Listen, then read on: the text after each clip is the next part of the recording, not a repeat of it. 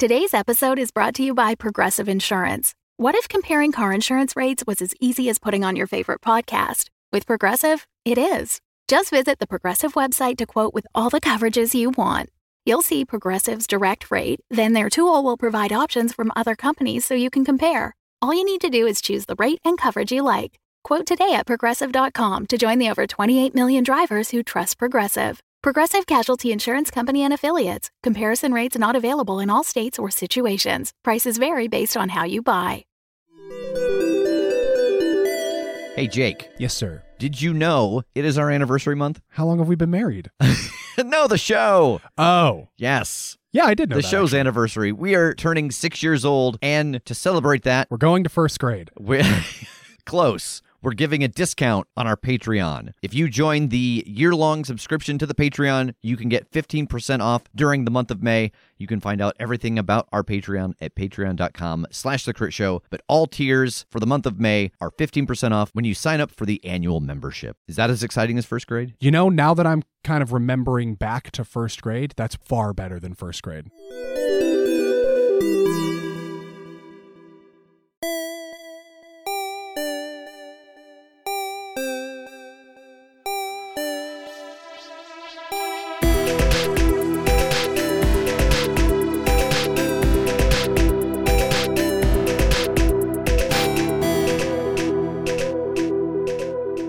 So we are now a week removed from having moved into our various new locations. Do you feel any more set up than you were this time last week? Very much so. I got a whole lot done this week. Shit. Oh, no. What about you, Jake? It's getting better and worse. So my desk, my little office nook, all pretty much set up. It's great. I even built a little shelf that like my MIDI keyboard can slide underneath now and my monitor sits on top of. So it's like really organized. But also I went back to our old place and did realize that everything that was on the walls was still on the walls. So I took all of it down and brought it over, and there aren't as many walls in the new place, I'm pretty sure. So that's worse. Yeah. There's a pile of that on the kitchen island. What I'm discovering is that, like, as I go around to make things better, I make some other area much worse. Yeah. One step forward and two steps back. Yeah. We get together. And do this weekly, and that's Yeah. about all I can hold together. Well, if you head over to Reddit, Andrew, one of our Reddit mods, is holding another fan art contest, which he has lovingly entitled Artpocalypse. And I have to read this because this was the post that came with it. He's everyone's favorite villain, friend, bad boy with a heart of brimstone. Whatever he is, Damien has been wreaking havoc on the Crit Show universe since the very beginning. Now let's immortalize this immortal character in art. So this contest is running through the end of September. Your entries are due on September 30th. You can head over to reddit.com/r/thecritshow to find all the details about the Damien O'Doyle fan art contest, including how to enter and what the prize is. Just a reminder that this month, our Patreon cycle for the swag and for the shirts is in its first step. So if you want to get onto the swag or the shirt tier, September is the month to join. And also a reminder to go to thecritshowpodcast.com/Monster Mash to enter your bracket to possibly win a first edition Monster of the Week signed by Michael Sands. And lastly, stay tuned after this episode for an interview with a very special guest. And with that, it's time to let the recap roll. So you know that the synths in this building are controlled by Peregrine K, and you actually see on the left side of this room another door. It does not have a scan bar at it, and actually has a sign kind of hanging crooked on it that says "Piss off."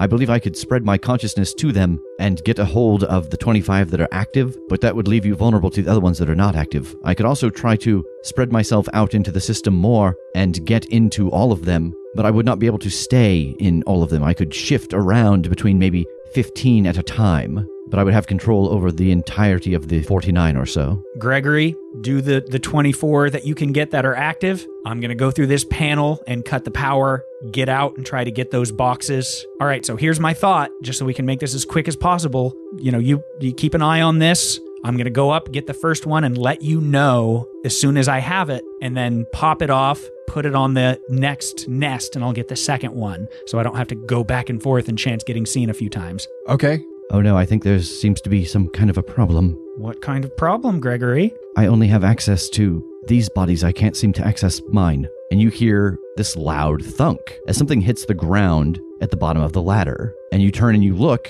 and you see Gregory's head rolling towards your feet.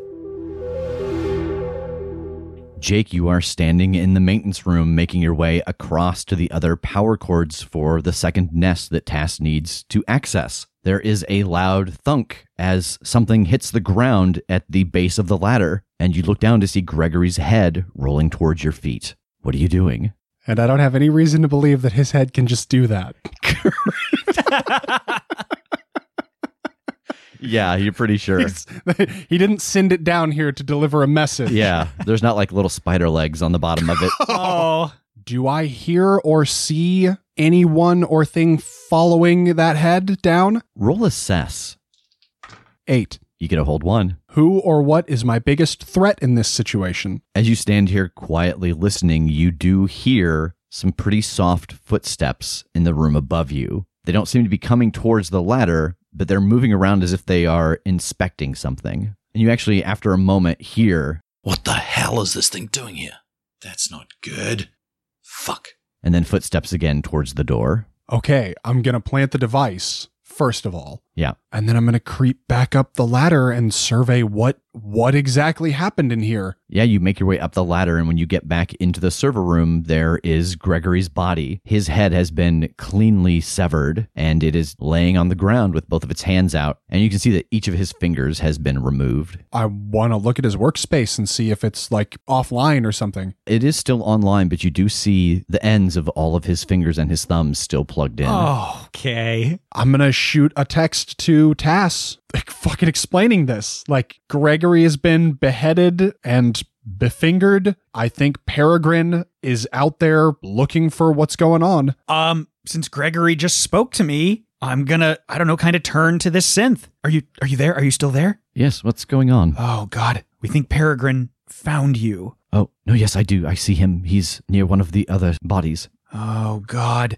Okay, we gotta move quickly. Your body over there was beheaded. Can you still operate just staying in one of these, or put all of you in one of these when we need to go? I don't know. Oh, God. Oh, God. I've never lost my body before. Okay, we'll figure this out, because obviously you're still sentient. That's good. That's step one. I'm going to go get the other box. That's the stuff you guys need, unless we need to abort now. But I can go get it, and we can get out. It would not be my place to abort whatever mission Noel sent you on. All right, just sit tight. Keep doing what you're doing. We'll figure it out. Oh, please hurry. He seems to be pulling out some kind of device, like he's going to start scanning the other body. Where is he? He is at the backside of the nest that you just came from. Okay, great. So as I'm walking towards the other nest, I am sending Jake a message. It is definitely Peregrine. He's right outside of the nest where the exit to that hallway is. Is the thing planted? Yeah. I'm going to get the other box. We'll have to try to figure out what we can do with Gregory if we just take one of these synths. I don't know yet, but either hide or try to find a way out of that room. Okay. Okay. This is gruesome, but I think I'm going to collect Gregory's head. I don't know exactly how synths are constructed, but my knee-jerk guess would be that where there should be a brain, that's where the information is, and I don't want them to be able to recover it and, like, glean things from him. So... All right, so you go back down the ladder and you grab his head, and then where are you headed? God, I live in the L-shaped hallway, I guess. Oh, how can I get to the guns? The big guns that were sticking through the holes. So far, you're not sure. All you've seen are just those openings for them to be shot through. But did they look like they would be physically manned, or do they look like they're like remote controlled? It seems like they would be physically manned. Okay, I want to figure out how to get to where I could man the guns. How are you doing this? Are you going back out into that hallway and looking? Are you trying to go through the server and find information? No, I think I'm going back into the L-shaped hallway and trying to peek through those holes again and see where, like, if I know he's outside the door, he's not in here, then I think I'm safe to go look. Yeah, so you go out into this hallway and peek into the hole, and you can see that there's actually a hallway that stretches further down on both sides, and on the right side, it takes a hard turn that you can't see basically coming back in your direction. And I think you could deduce that it probably connects to the door inside of the room where all the synths were lined up. Okay, I'm going to go gingerly peek that door and see if the rest of the synths in there are online or offline still. So you peek this door open to look into the room. Roll assess.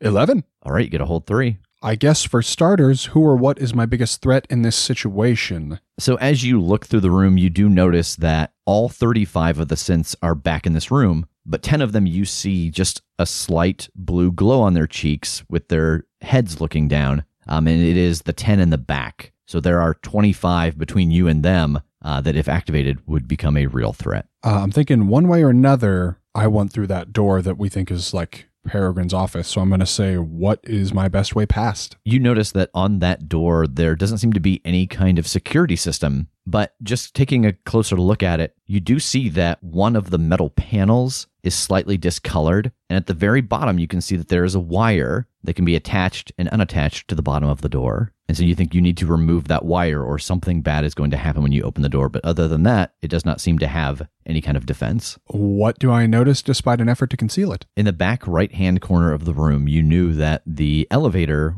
was supposedly built there. And again, you can see just a slightly off-color metal panel about 6 inches off of the ground. And you feel like that is the panel that you would need to activate to open up the elevator. Okay. I'm going to head for the regular door and do whatever, remove the wire that I think is endangering me to enter. Roll act under pressure. Oh, dang.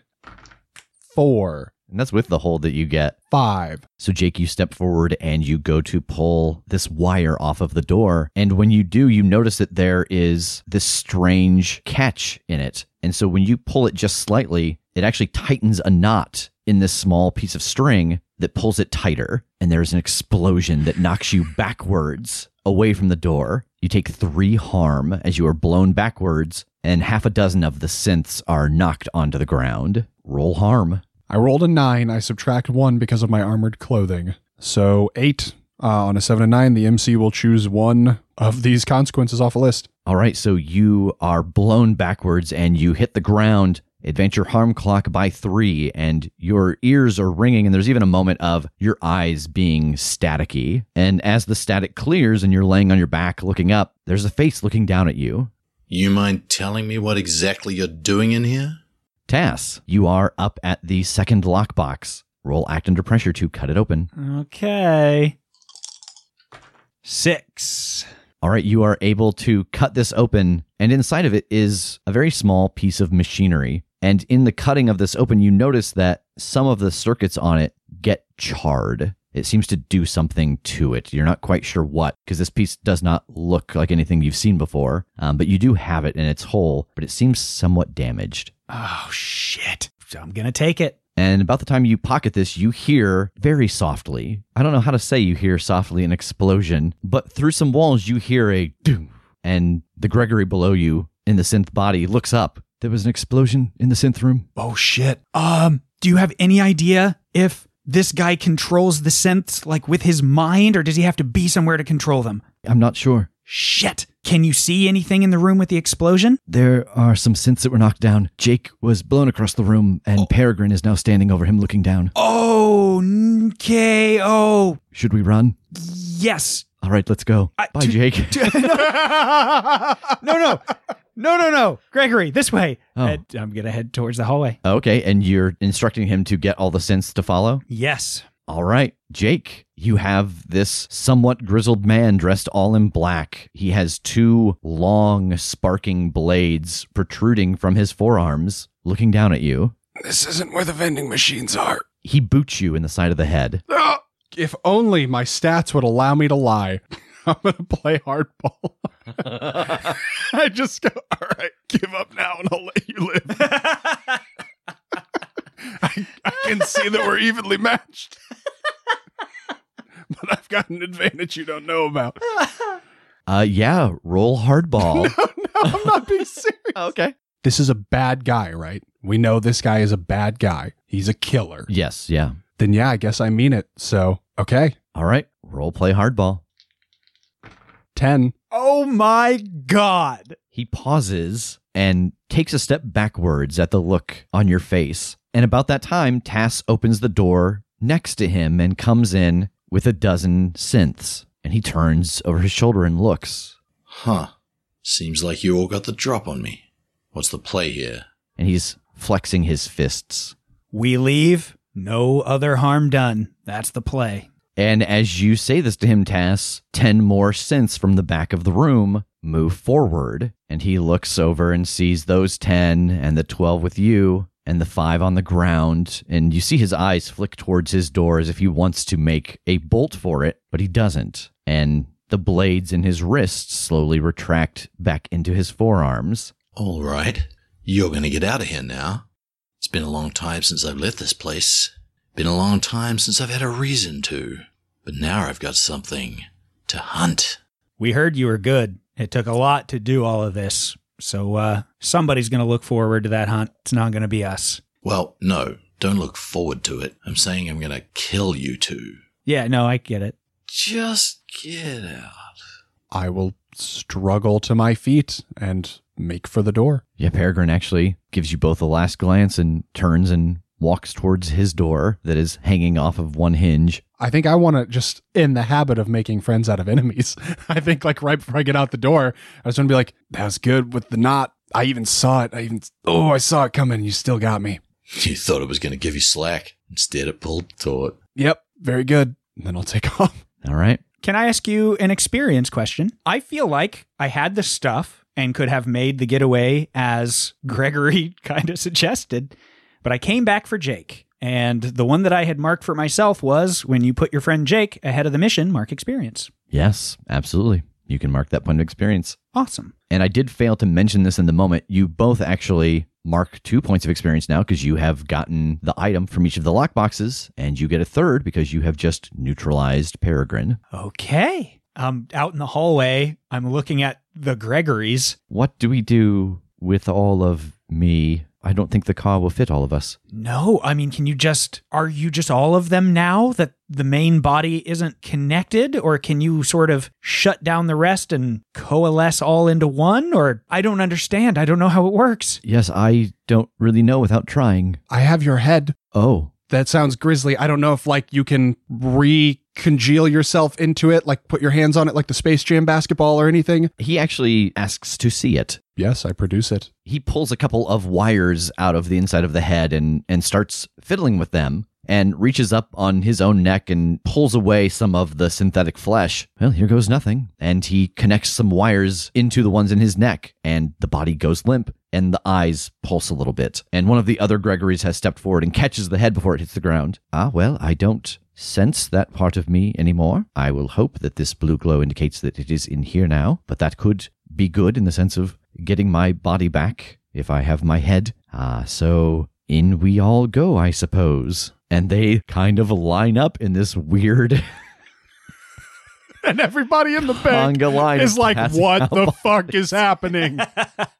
And it takes like 2 minutes for all 24 of these Gregorys to get into the head. And now you have a severed head with glowing eyes. And now we leave. All right. The two of you with your head and your ill-gotten goods head out to Grasshopper's car and get inside. What's the plan with the tracker? Doing with the what now?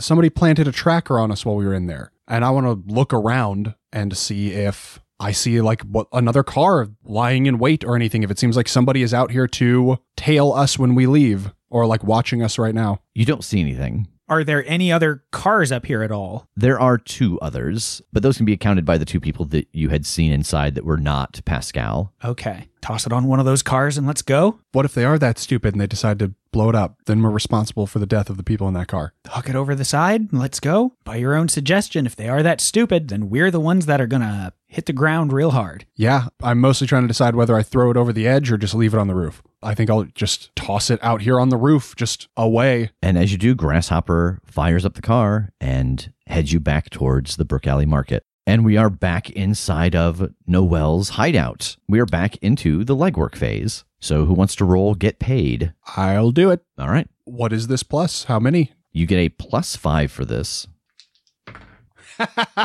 Oh my God. 14. No, sorry, 16. Oh, good. Oh my God. All right, choose 3 from the list. The meeting doesn't attract the attention of outside parties. It's not a setup or an ambush. We don't care about experience. Yeah. And we've already determined that we have identified the employer. So I guess we're paid in full. Why don't you care about experience?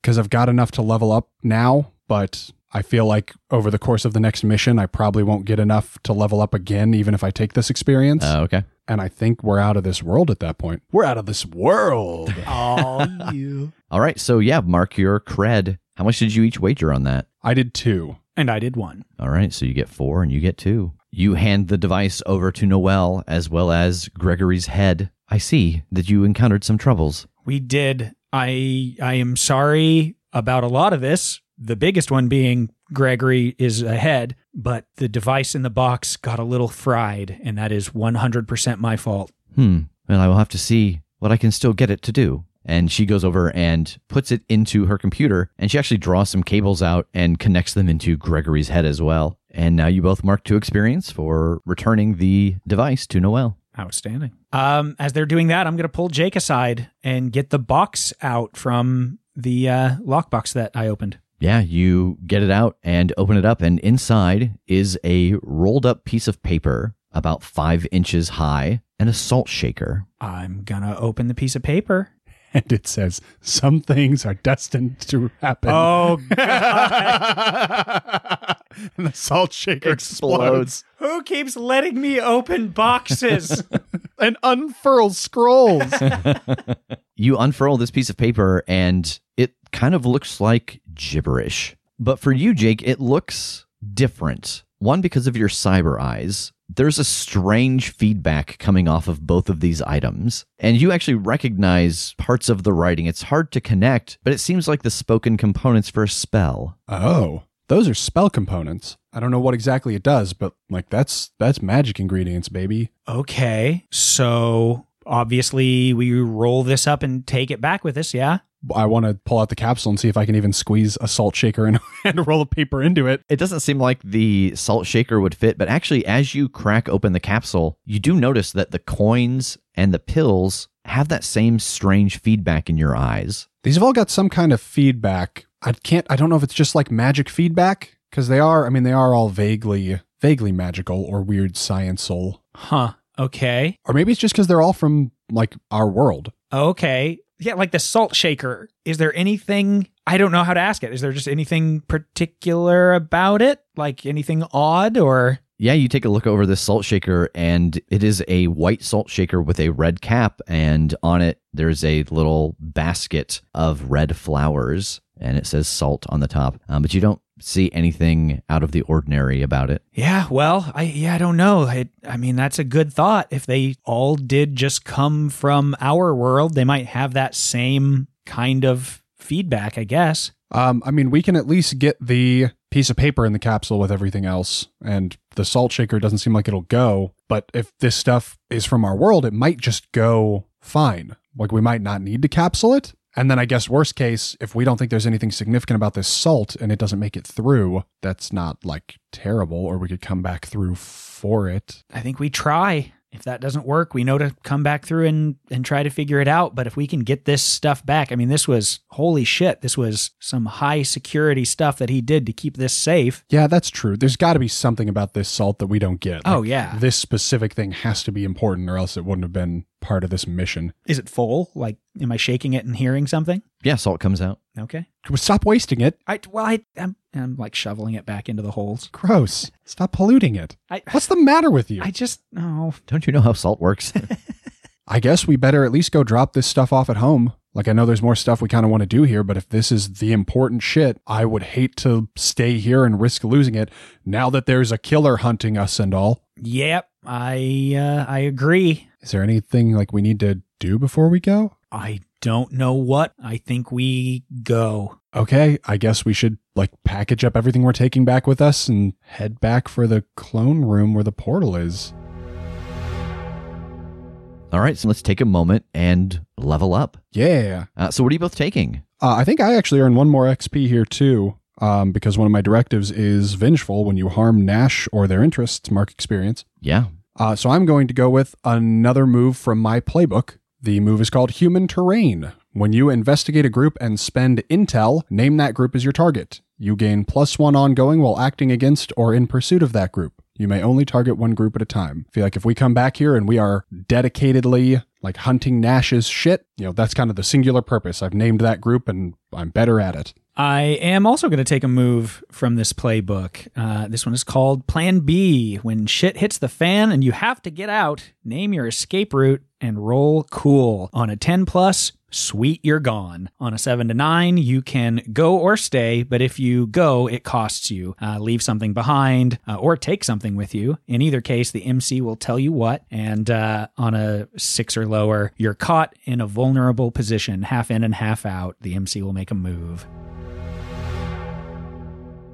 So we jump over and we are back in the alley outside of the small clone facility that you both entered into this world. What are you doing? I'm going to go back by that little secret compartment and put the code in to crack this place open. You enter the code and the dumpster starts to slide open, but inside you hear some small explosions and you hear the crackle of fire begin. And from down the alleyway, you hear someone shout, "Hey, I think you and I need to have some words." I'm going to whip around to see who's talking. There is someone standing in the alleyway. They have a holdout pistol at their side, and in the dim light of the alley, you can clearly make out purple skin. Oh. And they start to jog down the alley, and you see 2 more figures come into the mouth of the alley and start heading down as well. I'm gonna shout, "I'm sorry for everything. Peregrine K is hunting you. Plan B."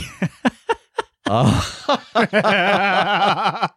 thought you were saying that to them. I am. That is definitely. All right, roll it. Okay. 7. All right, so on a mixed success, you leave something behind. As you realize what is going on, you pivot on one foot and you push Jake towards the hole into the building, and Jake, out of your pocket comes tumbling the capsule, and it cracks open and spills, and you reach down and you scoop up what you can and stuff it back inside. As you both dive into this open hole, fire starting to fill the building. You get inside and this whole building is ablaze, but you know where the ladder is and you start to climb your way up. You run down the catwalk as old chunks of wood and concrete start falling on this walkway. You both plant a foot on the catwalk and leap towards the portal. And Jake, you have this split second to realize that you have not put the piece of paper through the portal yet as you are sailing towards it. I think Tass's move gets you guys safely out. But if you want to scramble and try to get the paper out of the capsule and throw it through, I think that's going to be an act under pressure. I don't think I can gamble that piece of paper. I mean, it's been 4 days here. I guess we don't know what direction the time goes, but I don't think I would risk fucking up and losing that thing and just, obviously compromising everything we have to do from now on. Oh, boy. Okay. I support you. All right, you both pass into the portal. There's that sense again of dizziness and vertigo, and you are back in your bodies, standing, looking at the portal that you just stepped into in this world. Whoa. Okay. We made it. Rev, shut it down. What? Shut it down. We're back. And he is right behind you with the carts. Oh, okay. And he goes over and turns it off. Okay, cool. Did no time pass? No, did you guys even go in? Yeah, we went in. Did you not put the paper through? No, I couldn't. We were bailing out from the fire. I figured if I tried to scramble for the paper, I could drop it and burn it. So I gambled. Okay. I mean, that answers that. I guess time moves faster there, because if you didn't see us do anything. Yeah, I don't know. Just a couple seconds passed. You guys said you were ready. You stepped through the portal. I walked away from the console and grabbed the 2 hospital beds here, and now you're back. How long were you gone? Something like 4 days, give or take. That's a pretty wicked conversion. Yeah, it is. In our favor, thank God. Just us having this conversation, a week has passed. Yeah.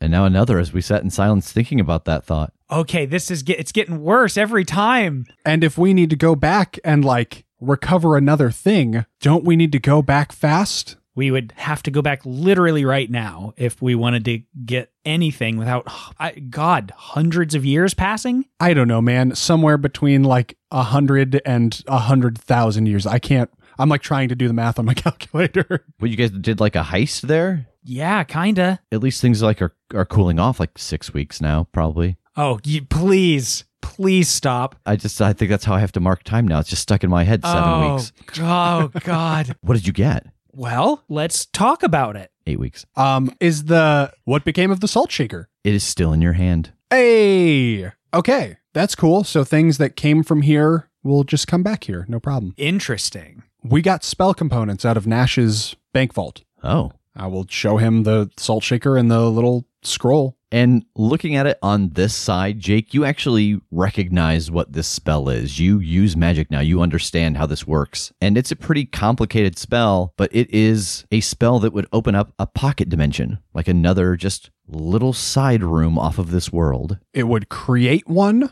or open one that exists? Open one that exists. Okay, this spell will basically open the door to an existing pocket dimension. Oh, God. So, hold on. So, did he have in high security a thing to protect his high security? Kind of. It seems like he put a key in a lockbox, you know? Huh. So, like, whatever's in this pocket dimension is probably more valuable than the things to reach this pocket dimension, and those were hard to get anyway. We're going to open it, right? Are we? Right now? We have no idea what's in it. What if we open it and it's full of bees? What then, Tass?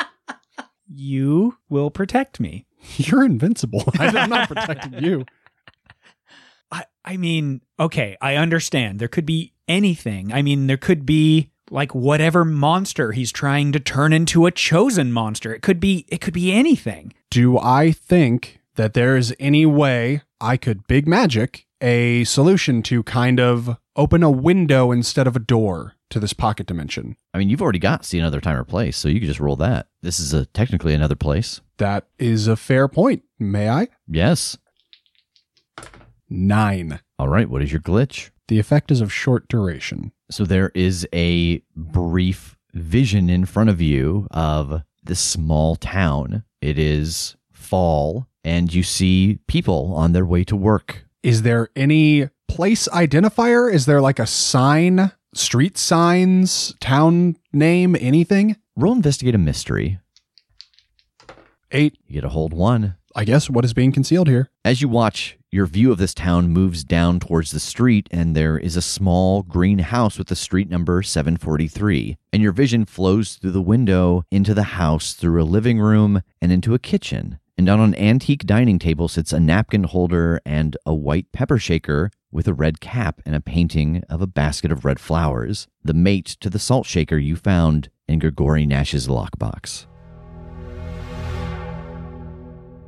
Well, hey, everybody. I am joined by a very special guest, Hamish Cameron, the creator of The Sprawl. Thanks so much for joining us, Hamish. Hi, it's great to be here. Thanks for having me. So I think the first question I want to ask is, what was the inspiration behind The Sprawl? Like, what pushed you to create this particular Powered by the Apocalypse game? So I played a ton of Shadowrun when I was in high school, and afterwards. Although now that I think back to it, mostly it was in high school. And that was like mostly first and second edition. I really dug the world at that time. I dug the game and all its systems. But as an adult, you have less time that is available to play, and you want to play stories that are a bit more compact sometimes.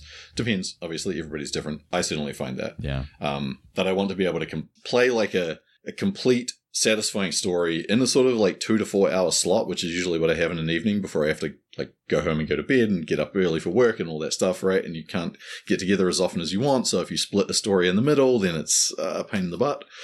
So I hadn't played in a cyberpunk type game for ages, or I hadn't played that genre very much until Apocalypse World came out, and then I started playing Apocalypse World and the sort of early prototypes for Dungeon World. I was like, this is really cool. I could this would be great for a lot of other systems, and it turns out a lot of other people think that way, and now there are a ton of Powered by the Apocalypse games. But I was at Big Bad Con one year and picked up a first edition hardcover of Shadowrun, because my original copy was of it, like the binding had all gone, right? Oh, yeah. It was all held together by masking tape, and it was not like I was using it anymore anyway, but I'd never had a hardcover. So I picked it up and I was reading it in the back of the car as we were driving back from San Francisco to Los Angeles. And it's like, this is, I could make a move for this.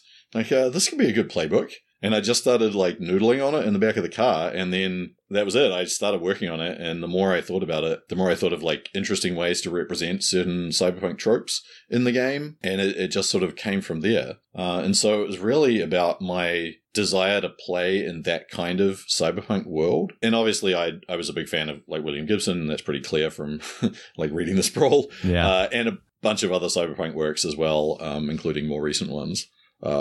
And so I've always had like a soft spot in my heart for that genre, even in times when I wasn't playing it. It's one of those genres where I'm like, oh yeah, I need to play another cyberpunk game. And so, yeah, I wrote a system that would let me play the game in the way that I wanted to play it. So one of the things that was really interesting to me as I was learning the game to run it was the idea of the phases. Because, Powered by the Apocalypse games, I think in general, give you that ability to, you know what, this scene's over, let's jump somewhere else. Okay, this scene's over, let's jump somewhere else. But it's really interesting to me how you connect it to the mechanics of the game. Do you want to talk a little bit about, why you attached it to moves and made such a clear jump from one stage to another? Yeah, well, there's one thing that often happens in heist games generally, but I found it a lot in Shadowrun or other like cyberpunk games, that because the players expect the GM to be kind of adversarial, they overplan in a way that doesn't really replicate the kind of fiction that you see. Like if you watch a heist movie, they make a plan and the plan is going to go wrong at some point. And that's just a given, right? You, the viewer, know that. Yeah. But the plan seems good at the start, and the plan is good at the start. There's just going to be something that comes in, and that something is usually not something that's bad about the plan. It's some like random coincidence that throws a spanner into the works. So part of the reason why I wanted to break that up is to make explicit that like there is a part of this game that is about planning and information gathering, and then there is a part of this game that is about doing the thing. And you should limit the first one so that it doesn't end up that you spend all night doing the planning and then you don't have time to do the actual cool thing. Yeah. Because I don't want the game to be like, and the game shouldn't be adversarial in that way, right? Be a fan of the players. You should give the players enough information that they can do the thing. Make a plan that's fine. It only has to be fine. And then there are theoretically enough tools in the game that when something goes wrong, they can show how they get out of it using all the same tools that you'd see in a heist movie. Mm-hmm. I really do think about the game a lot and the way that it is played in a sort of movie frame. It's part of why something that a lot of people want from it is like a downtime mechanic. And there isn't a downtime mechanic, in part because I think of it in a movie kind of way, where in a 2-hour movie, there's no downtime. There's flashbacks to downtime, maybe. There is trouble from downtime that comes into the actual movie. But you don't see the people like, oh, okay, now I'm going shopping. Now I'm talking to my friend. Those things can be fun. And in like a series, a TV show, maybe you'd get more of that. Yeah. But I am going for a more like kind of condensed thing where those things come in, but you as the players and as the MC sort of say when they come in, and then we don't necessarily see them in detail. You talked about this a little bit before, but what were some of your influences, especially with the playbooks? So once I decided that I was like going to do this as a thing that I would try and publish, I went back and I read through every William Gibson novel, and I read through like Snow Crash, and I read through like Transmetropolitan, and I watched all the sort of classic cyberpunk movies, and I thought about all the characters that people might want to play from these things, and thought about how they would fit into tropes. And a lot of them just sort of came up pretty quick, right? So like Molly Millions, you've got to have some sort of like cybernetic killer. Yeah. You've got to have a hacker. And some of them were, okay, this is a thing that maybe Apocalypse World has. Is this something that would exist in a cyberpunk game? Or this is a thing that Shadowrun had as an archetype.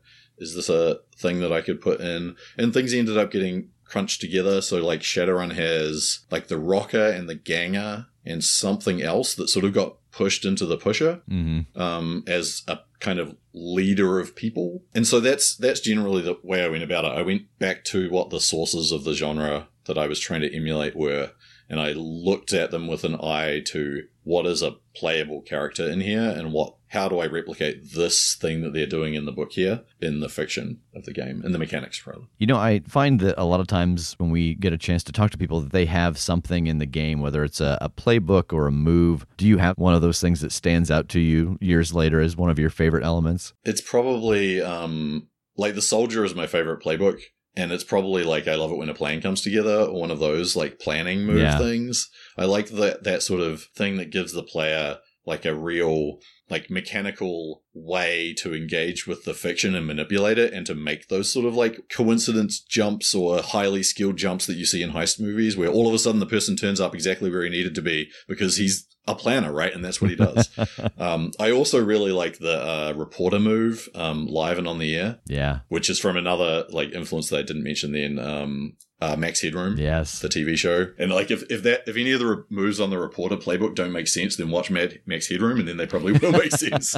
Like that one in particular. That's how he gets out of trouble all the time. He just turns on his camera and points it at someone. And like in 2020, we know that that's not actually a viable thing that reporters can do to get out of trouble. Yeah. But it's something about the fiction, and certainly in the fiction of the 80s that was imagined by the creators of that anyway. Maybe I'll ask you a question in return. Okay. Like, what is the part of the game that you and your group have enjoyed the most or engaged with the most? Being able to name a contact is really cool because, as you said before, there's the idea that we don't want to show the downtime. But there is a history, and naming that contact, coming up with a backstory for them, it might advance your clock, somewhere down the road.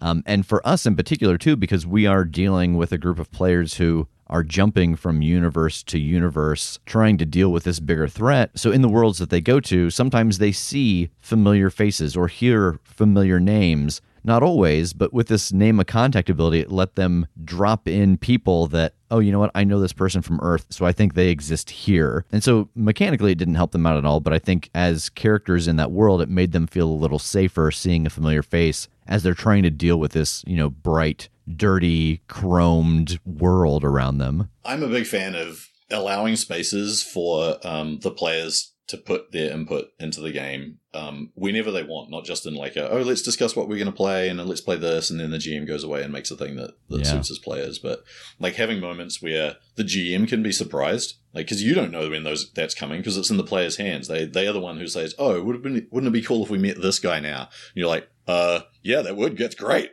I love that as an MC. That's my favorite thing, when the players come up with something that I'm not expecting and is way better than whatever I had planned. Oh, yeah. Or was thinking of as a possibility, and I can be like, let's run with that. That's fantastic. Yeah, and especially using those contacts to, because that's a big part of, I think, at least for me, planning for the sprawl was just, okay, what are my mission points that they've got, and what are the things they're going to have to get past? And then them using contacts to find a different way around, because I'm a big fan of, when someone gets a question, if they can ask a question, if there isn't an answer for that question, there is now. And so, sometimes things that they weren't aware of or even that I wasn't aware of are generated into the fiction by those questions. So yeah, the way that contacts work in the Sprawl is definitely inspired also by the contact system in Shadowrun, although I think at this point it's probably went through so many iterations that it doesn't bear that much resemblance to it anymore. Yeah. In original versions of the game, you had to choose a number of contacts,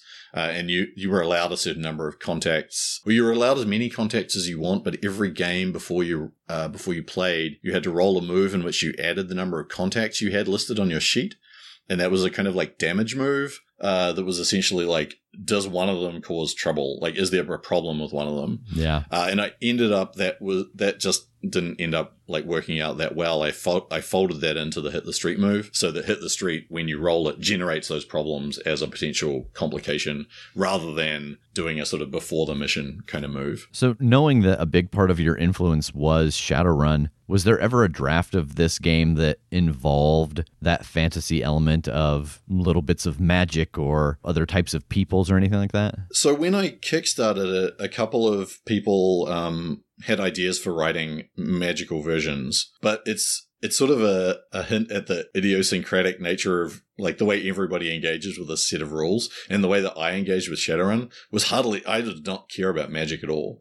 I dug that there were fantasy races in there and that they had the sort of like trappings of D&D, but I didn't really, that whole like astral plane stuff, and all of that extra magic stuff was not a big part of what I thought about when I thought about playing cyberpunk games, even though I was using Shadowrun as the main game.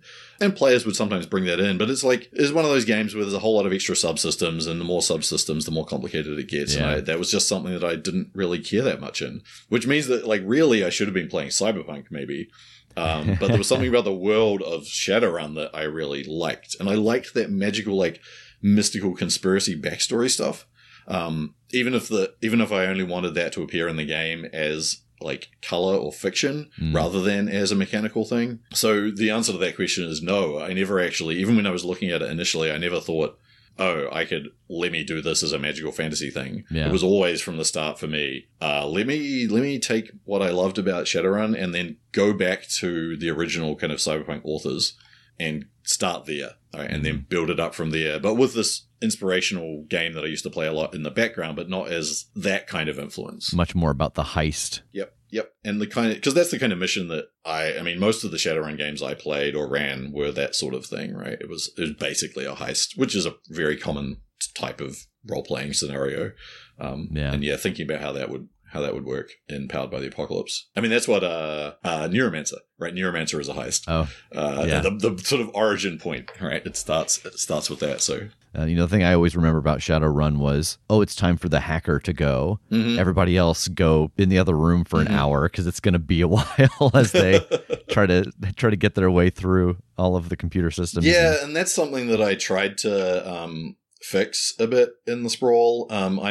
It's the part of the game that I'm the least happy with, actually, and I'm sure that I will do a second edition at some point, and that will be something that gets a significant overhaul. I don't have any specific. I have a document on my computer that is second edition notes, and I have some things in it, but nothing really that's enough yet. But when I do it, and I'm sure I will try to make the hacking stuff less idiosyncratic and bring it in line more with everything. When I run it, I feel like it works pretty smoothly, but I think for other people to run it, sometimes I get comments that it still feels like too much of a separate subsystem, and I see that for sure. So where can people find you and your work? You can get all of the Sprawl stuff on DriveThruRPG and also from Indie Press Revolution. I am on Twitter pretty regularly. That's probably the best place to make contact with me, at Peregrine Kiwi. I sometimes stream on Twitch, but I don't do it that often, also at Peregrine Kiwi. That's really sort of patchy. So the best thing for that is to watch out on Twitter for when I say I'm going to stream something. I'll probably do some streaming of the Cyberpunk 2077 when it comes out, just because it's extremely in my brand. Where else? I feel like those are the main places. There's also a Twitter account for the Sprawl RPG, and you can find that on Facebook. And I have one for Ardennes Luderay on Twitter as well. And do you have any other projects coming up that you'd like to let our listeners know about? So the other game that I published was called Dinosaur Princesses, and my spouse and I wrote and published that, and that came out last year and won an Ennie, or it got a silver Ennie for best family game. And so while I was working on that, I was also working on a game called Cratophagia, which is about cannibalism. So going from dinosaur princesses to cannibal post-apocalyptic creatures was a bit of whiplash sometimes. I plan to release that in a sort of like Ashcan format on Itch.io sometime relatively soon and get sort of feedback on that. It's mostly done, but I need to think about how the campaign structure for it works. It's very short. It's about creepy little post-apocalyptic creatures who eat each other and gain powers. So if you want to eat your friends, then have I got a game for you? Yeah, right. I'm also working on a revisionist take on 60s era Bond movies. Which will be Powered by the Apocalypse. Oh, nice. The kind of James Bond that you might want to play in the 21st century rather than the problematic Bond of the past. Yeah. So those are the two things that I sort of working on at the moment. They've been a bit on the back burner because I just moved from the US back to New Zealand relatively recently, and but now that I'm sort of a bit more settled, those will be coming more online. Well, thank you for joining us, Haymitch, and we will see you all next week.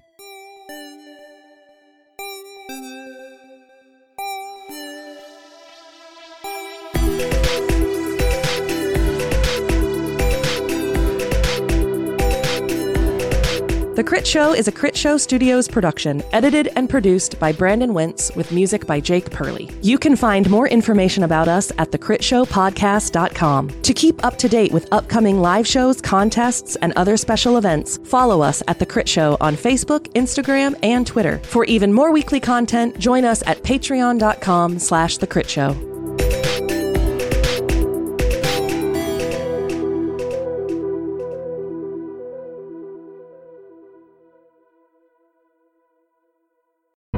The Fable and Folly Network, where fiction producers flourish.